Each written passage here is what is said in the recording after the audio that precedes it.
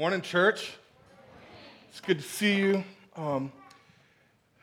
If you're new here, my name is Matt Ortiz. I'm one of the pastors here. And I was reminded last week that if you're new or if you've been here for a long time, that you are not here by accident. We believe in a God who orchestrates things with a sense of purpose. So you are not here by accident. In addition to that, God wants to meet with you today, every day, but especially right here, right now. He has a word for you to encourage you, whatever it is that you're going through right now. And so it is my prayer that the Holy Spirit can open your minds to receive the encouragement of the gospel that He has for you, and that your faith would be strengthened, and that you would discover the joy of the Lord, even in the midst of a chaotic world, a world that seems to be falling apart. I don't know about you, but God needs to remind me of how weak I am. And I don't want to be reminded how weak I am. I don't think anybody wants to be reminded how weak they are. Most of the time, we live in denial about it. We live in denial about our weakness, or we're crushed by it. And that's not what God has for us. That's not the life that He has for us. He wants to remind us. He wants us to know that we are weak, so that we depend on Him, because He's the one with the strength. He's the one that works in and through our lives. And life can just grind us down, can't it? I mean, with broken relationships and work not going right and stressed out financially and sickness and all that kind of stuff. We forget that we have a God who loves us, who is sovereign, who's in control, someone that we can depend on, who wants the best for us. Sometimes it's a little bit difficult to remember when everything's falling apart. Maybe you want to grow in your relationship with God and with the church and represent Him well in the world, and you think, I can't. My life is tough enough as it is. And I'm supposed to live for God on top of all of that? I'm supposed to be in fellowship? I'm supposed to worship? I'm supposed to pray? I'm too weak for that. I want to tell you that it's because you're weak that you need to pray. Because we're weak that we need to worship. Because we're weak, we need to be in fellowship with each other. And, we've been going through this series called Back to Our Roots, looking at the early church. And people who were living under the oppression of the Roman Empire. And the Apostle Paul has the audacity to go from city to city, to call people to Christ, and then to mobilize them to advance His kingdom. Even when they're under all that pressure, even when everything is falling apart, it seems like the world is going to hell in a handbasket. Well, I'm thankful for God's word, and I'm thankful that what we read in the book of Luke, Luke's gospel, is Jesus' followers coming to Him and say, Lord, teach us to pray. That is an expression of their knowledge of their need to pray. And He was asked twice, and both times, Jesus gives them the Lord's Prayer. We pray this every single morning in our first service, and I want us to read this together out loud, all of us together, right now. It says this: Our Father in heaven, hallowed be your name. Your kingdom come, your will be done, on earth as it is in heaven. Give us this day our daily bread, and forgive us our debts as we also have forgiven our debtors. And lead us not into temptation, but deliver us from evil. In this prayer right here, Jesus leads us to acknowledge that God is all-powerful. He created the universe. He holds it together. And then He invites us to go to Him as our Father. That blows my mind. Secondly, He leads us to acknowledge that He is worthy of glory because He is holy. And the very next thing He has us to pray for, very next thing He has us pray, is your kingdom come. I want to focus on that this morning.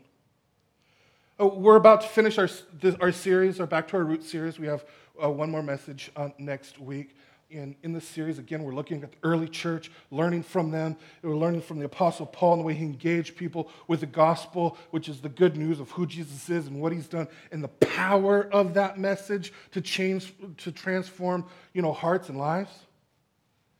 Every city he went to, as we've been looking in this series, every city he went to, the gospel was proclaimed, people believed, lives were changed, cities were transformed, and eventually the Roman Empire was transformed. How? It was through the power of the gospel. It was through Jesus and who he is and what he's done, that truth. What we've been looking at throughout this whole series is we've been watching God answer that prayer, your kingdom come. Throughout this series, we see the advancement of God's kingdom. That is exactly what Jesus taught his disciples to do, and then they prayed it like good disciples, and then they lived it out. But it was in total dependence upon God, because they didn't have the strength to do that. So he calls us to pray for that and then live for that. But here's what I know. Too often, we forget to pray for that. Too often, we rely on our own strength. We convince ourselves that we're strong enough to tackle life head on and all the brokenness. Too often, we work and serve in our own flesh and our own strength to make a successful church or whatever that means. We forget to pray. I'm too weak to advance God's kingdom. And so are you. All of us are. And so that's why Jesus leads us to pray. And before we finish this series in Acts, I just want to make sure that we're not pushing God's kingdom forward with our own efforts, but that we are praying God's kingdom forward with the gospel. And all throughout the book of Acts, what we read is constantly followers of Christ getting together and praying. Disciples getting together and praying. The church planters getting together and praying. Why? Because they know they can't do it in their own strength. They're totally dependent upon God. And I want to make sure that that's where we are too. That we know that we're not strong enough, that we need God. We desperately need him to work. We need to trust him and trust the power of the gospel. My hope is that by the time we're done here this morning, you feel that conviction, that need to pray for God's kingdom to come. That's my hope. And if you are convinced that's something that you need to pray for, you need to do something. Praying that can get you in trouble. It can get you in trouble. This prayer is for the current kingdom to pray, your kingdom come. It is a prayer for the current kingdom to be replaced. The leaders of whatever dominant kingdom in the world is, they don't want that, do they? They don't want their kingdom to be replaced. The people who are loyal to the dominant kingdom, they don't have no appreciation for that. This prayer, your kingdom come, is subversive. So let me ask you something. Are you ready for the blowback? Because there will be blowback. Jesus tells us that. If this is your prayer, it means that you will be a part of this subversive organization that is committed to the overthrow of the American government and culture and the government and cultures of Brazil and China and France and Russia and Kenya and all the other governments in the world. Right? We're told the government rests upon his shoulders. My purpose this morning is to recruit a people, to mobilize a people, to pray for God's kingdom, to live for God's kingdom, like the followers of Christ did in the book of Acts. We're going to wrestle with two questions this morning. The first question is this: why do we pray this? Why do we pray your kingdom come? For one, if you're taking notes, First one there is because the status quo is wrong. Things are so messed up and broken and dark in our world that repair work is pointless. It's just like organizing the chairs on the Titanic, right? The truth is the world is totaled, and the world must be overthrown if it's going to be livable. The world needs to be liberated. The world needs to be liberated from racism, war, and injustice. The world needs to be liberated from oppression of the weak, homelessness, starvation, schoolyard massacres. The world needs to be liberated from emotional, physical, and sexual abuse. The world needs to be liberated from exploitation through prostitution and pornography. The world needs to be liberated from the killing of countless unborn baby girls and boys in the name of personal rights. The world needs to be liberated from judgmentalism and self-righteousness and greed and pollution and disease and the abuse of power and the corruption in business and government. The world needs to be liberated. Death and destruction is the status quo. And the status quo is dead wrong. We weren't created for all that. And you know what? In our hearts, we know it's true. I mean, we long to love and be loved, but our relationships, don't last. But even in the best marriages, eventually, one day, one of you is going to stand alone by the graveside. Our hearts long for justice. That's why we're filled with righteous indignation, when a rapist goes free on a technicality. Our hearts long for beauty, but so much of the time, most of the time, all the time, everything around us decays and crumbles. Why in the world is our world so messed up? Because the wrong king is on the throne. And the wrong king will inflict the people with suffering, with oppression, with foolishness. And then suffering becomes the status quo. So we pray against that. The status quo is wrong. So we pray, your kingdom come.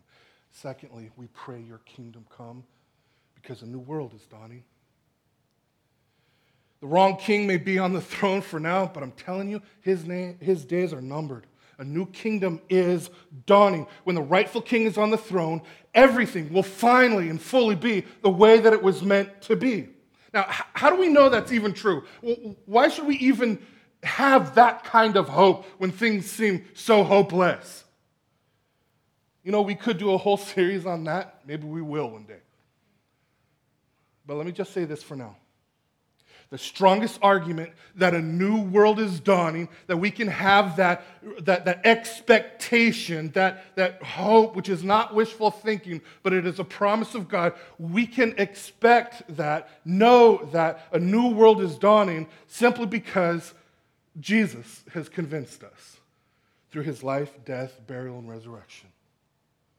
He is the strongest argument. Jesus is the strongest argument that a new world is dawning.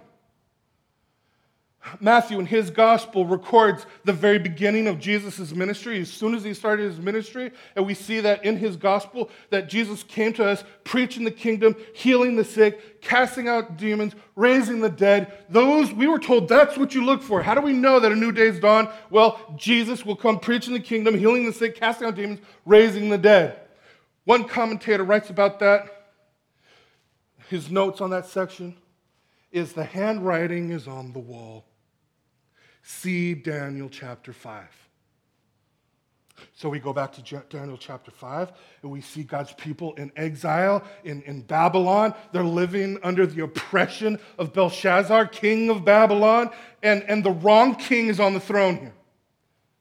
And Belshazzar, he hears that Cyrus, king of the Medes and Persians, are camped right outside of Babylon with his army, and they're prepared to kind of swoop in and invade and overthrow Belshazzar's kingdom. And so what does Belshazzar do?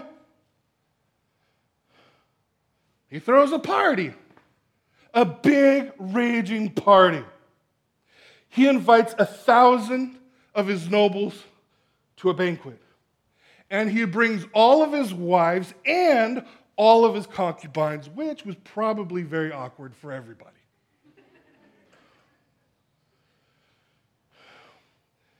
Belshazzar doesn't care.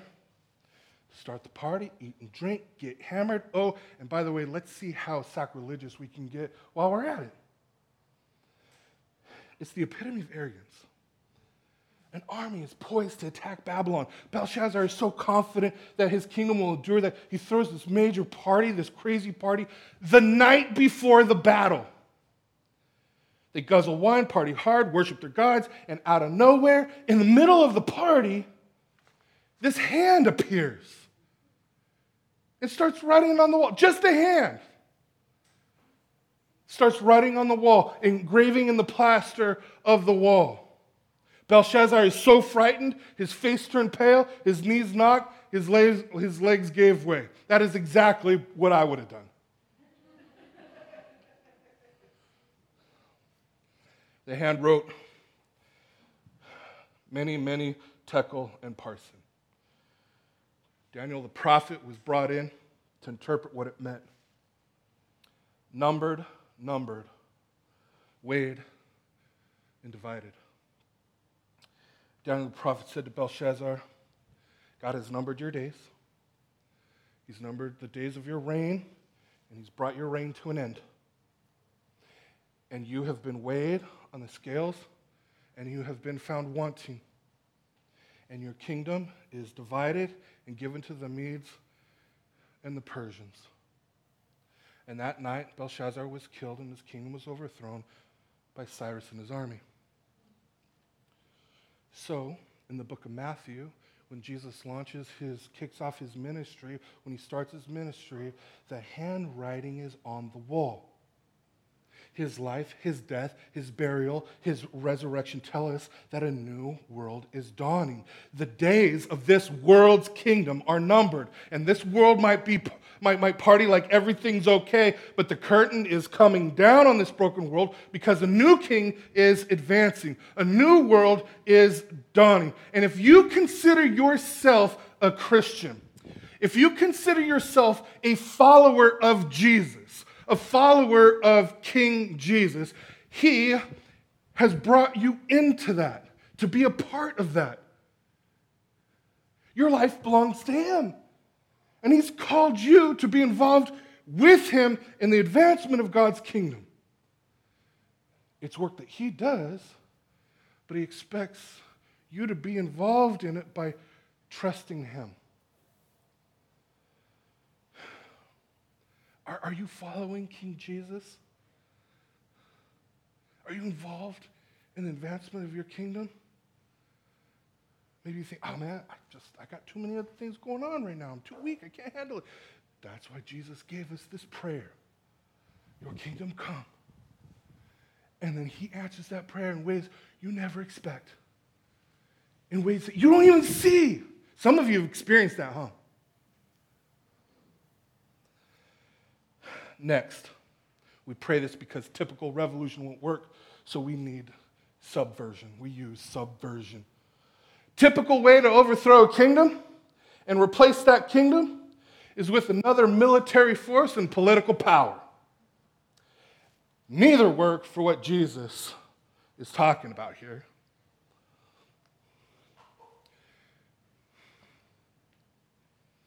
But we trust that. We look to those means all the time. We look to that strategy all the time. We forget that the Apostle Paul teaches us that our struggle is not with what? Right. It's not with flesh and blood, but with spiritual forces. We don't overthrow the world with weapons and power, but with life-giving truth and courageous love. Doesn't that sound naive? That sounds so naive, doesn't it? We're going to overcome the world with life-giving truth and courageous love. Now, get out of here, hippie, with your flowers. Sell that to somebody else. The truth is if that sounds naive to us, it simply means that we think Jesus is naive. If that sounds naive to us, we think that Jesus' ways are foolish, unreliable, and cannot be trusted. But what does Jesus use to advance his kingdom? I'll list 4 things real quickly. First of all, he uses a people, right? We are told, he tells us that you are a city on a hill. He tells you that you are a new city in which King Jesus is already ruling and reigning. And in this new city, we are supposed to show the watching world what the kingdom of God looks like as we worship him, as we love each other and serve each other and proclaim his truth and live out God's kingdom values to live in line with the gospel. The world is watching that. And God wants to use that to draw people to himself, into his new city. We're told that the church is made up of living stones fitted together to be a dwelling place for the Holy Spirit. That's how this works.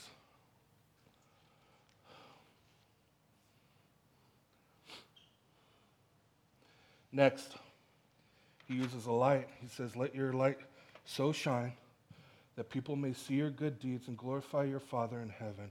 So not only do we love each other, but we love the people around us. We love the down and outers, the up and outers, and the way outers. And it might be difficult for you to do that unless you've been one of those. God calls us to love people that don't love us. And when we do, we demonstrate that Jesus is king for all people, all nations, all ethnicities. We demonstrate that Jesus is king for all people. We give light and hope to the world that God loves, and one day all things will be made right. That's your hope. Do you believe that this morning? Next, he uses a story. Jesus shows up telling stories about his kingdom. He'd say, the kingdom of heaven is like this, the kingdom of heaven is like that, and then he'd tell a story. But we, his followers, we tell a story also. A story about King Jesus, his life, death, resurrection, and his ascension, his return. A story about redemption and restoration and renewal. A story about forgiveness and healing. A story about life in his kingdom. And Jesus, finally, the last thing I'll mention in this section is he uses, for better or for worse, what I'm calling a battle cry. The method that supports all methods is prayer. That's why Jesus tells us to pray, your kingdom come. That your kingdom come, that right there, that is our battle cry. That is your battle cry. Your kingdom come. We'll talk more about that at the very end, but my last half here is our second question, which is, how does God answer this prayer, your kingdom come? How does he answer that? First of all, when we pray your kingdom come, God answers that prayer through salvation. That's one way. His kingdom advances when he rules and reigns in our lives. Listen, there was a season of my life that was very dark. I remember my dark days. I barely remember my dark days, but I do remember most of my dark days. It's all kind of a haze. My life was filled with emptiness and the worst kind of rebellion. I was not a cool rebel, whatever that is. I was a foolish rebel who thought he was cool. I didn't need God. I didn't need to live his way for him. I'm going to live my way for me. But you know what was going on? God's people were praying, your kingdom come. And because they were praying, your kingdom come, that is a prayer of salvation. That is a prayer asking God to invade the hearts and lives of people like me who rebelliously lived in the darkness of the enemy's domain. God had to drag me out of that, and then out of sheer grace and love, he adopted me as his son because God's people were praying, your kingdom come. Man. What a difference that makes. Living far from God, barely interested, if at all, to being adopted into the family, walking with him. Paul says in his letter to the church in Colossae that God has rescued us from the kingdom of darkness and brought us into the kingdom of his Son. We are a citizen of one or the other, either the kingdom of darkness or the kingdom of his Son. There is no neutrality. Switzerland is not an option. Tom Levine reminded us of that yesterday in our men's group. Switzerland's not an option. It doesn't work that way. For now, God's kingdom is an underground kingdom. King Jesus sends his followers undercover into a world to undermine the status quo kingdom of self-centeredness that causes all this destruction that we see. But the kingdom of self-centeredness is heavily defended territory. So Jesus gives us a subversive prayer. Your kingdom come. In other words, Father, I long to see your name glorified in the life of my children, in the life of my boss, my spouse, my neighbor. And so I pray, King Jesus, that you would invade my heart and my home and my neighborhood and my city. Establish your kingdom, Lord, in the hearts of all of us. That's what we're praying for. And that's something prayer only God can answer. So we need to look to him and trust him. So let me ask you, what kingdom are you a part of? I think that's one of the reasons why you're here this morning, is to consider what kingdom are you a part of? If you don't have any interest in the kingdom of God, that might help you figure out what kingdom you're a part of. God's calling you into his kingdom to find true life. And maybe you think, I think I'm in the kingdom of God. I'm not sure. I try to live a good life. I hope I make it. I can identify with that kind of thinking where we feel like it's up to us. But here's what Jesus had to do for me by his grace. Jesus had to show me that in order to enter his kingdom, I needed to be absolutely 100% perfect, like my Heavenly Father is perfect. But you know what's weird? I'm not perfect.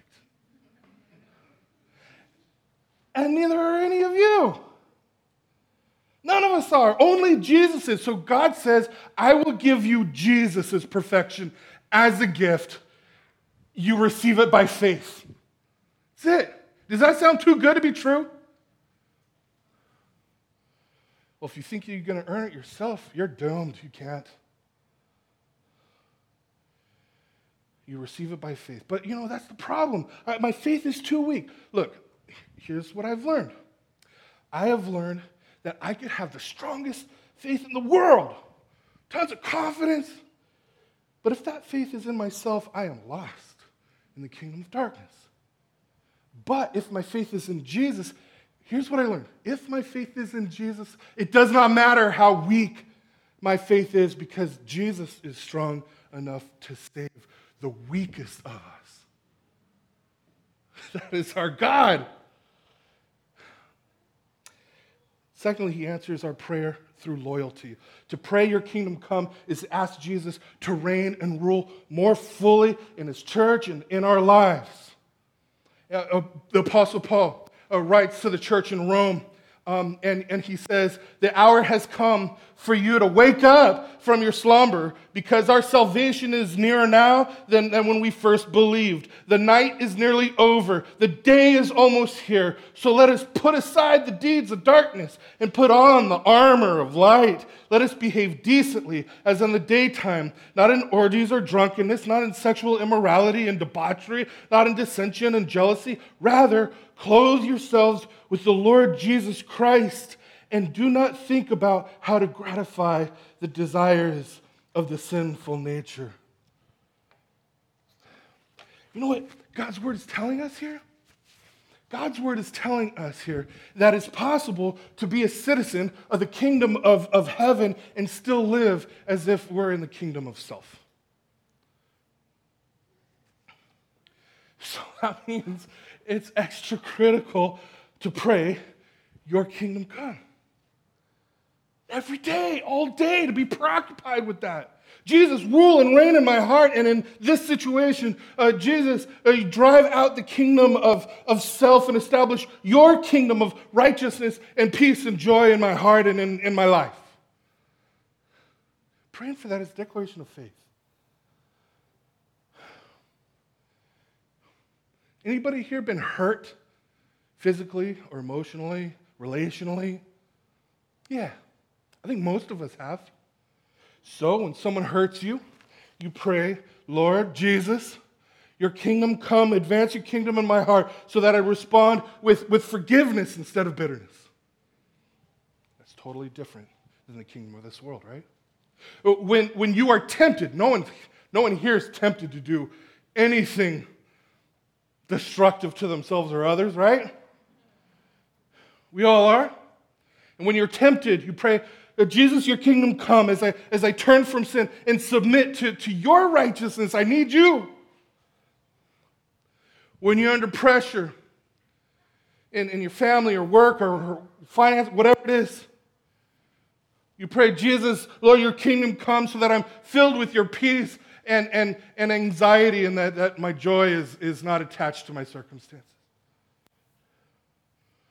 When you suffer, and you will suffer, you pray, your kingdom come, King Jesus, so that in the midst of the suffering, in the midst of the pain, in the midst of the discomfort and the agony, I am filled with your joy and worship you, as opposed to just totally overwhelmed with darkness and complaining. You cannot muster that up on your own. That's something we need Jesus for. We got to pray for that. So the kingdom advances in our lives through salvation, through loyalty, and then lastly, through our King's return. God's kingdom comes ultimately when the King returns in all of his glory. And so we pray, your kingdom come. When we pray that, it's to pray that Jesus would return quickly. One day, I don't know when.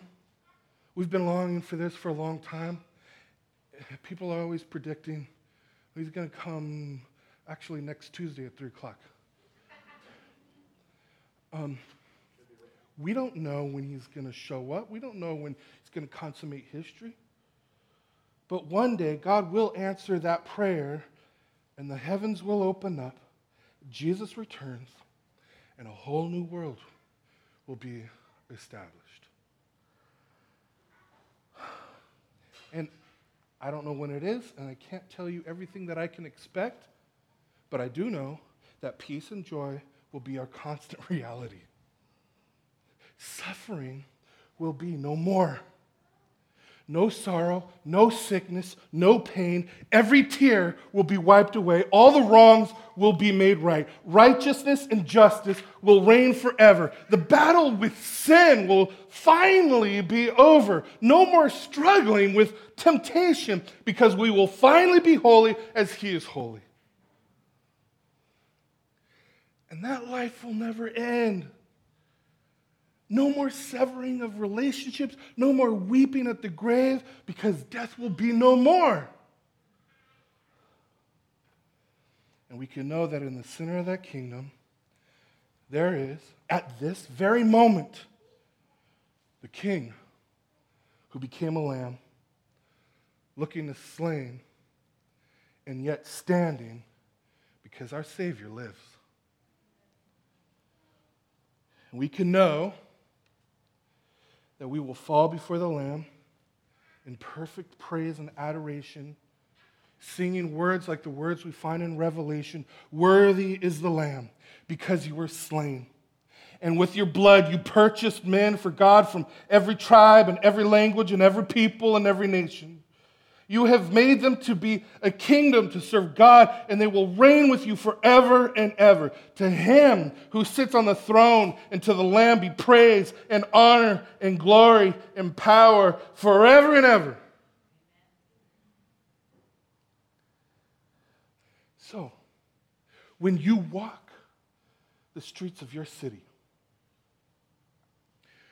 when you read the news or watch the news, when you see suffering, when you see injustice, when you see violence and death, you pray. You pray, "Jesus, your kingdom come. King Jesus, please come quickly to make all things right." I want to encourage you, that's my one encouragement, is to pray. It's an expression of faith. I'm not saying that you pray when you're strong. You pray because you're weak. And we need the power of God unto salvation, which is the gospel and his Holy Spirit, to make it effective. And you'll be blown away as you see God work through you and in spite of you. So pray. That's my encouragement to you. Pray for that. Your kingdom come. I want you to pray for it on your own. I want you to pray for it with your family. I want you to pray for that in your DNA group, your discipleship group. I want you to pray for that in your home group. I want you to pray that with your ministry team. I want you to pray for that this morning, right here, right now. Jesus, your kingdom come. We need you.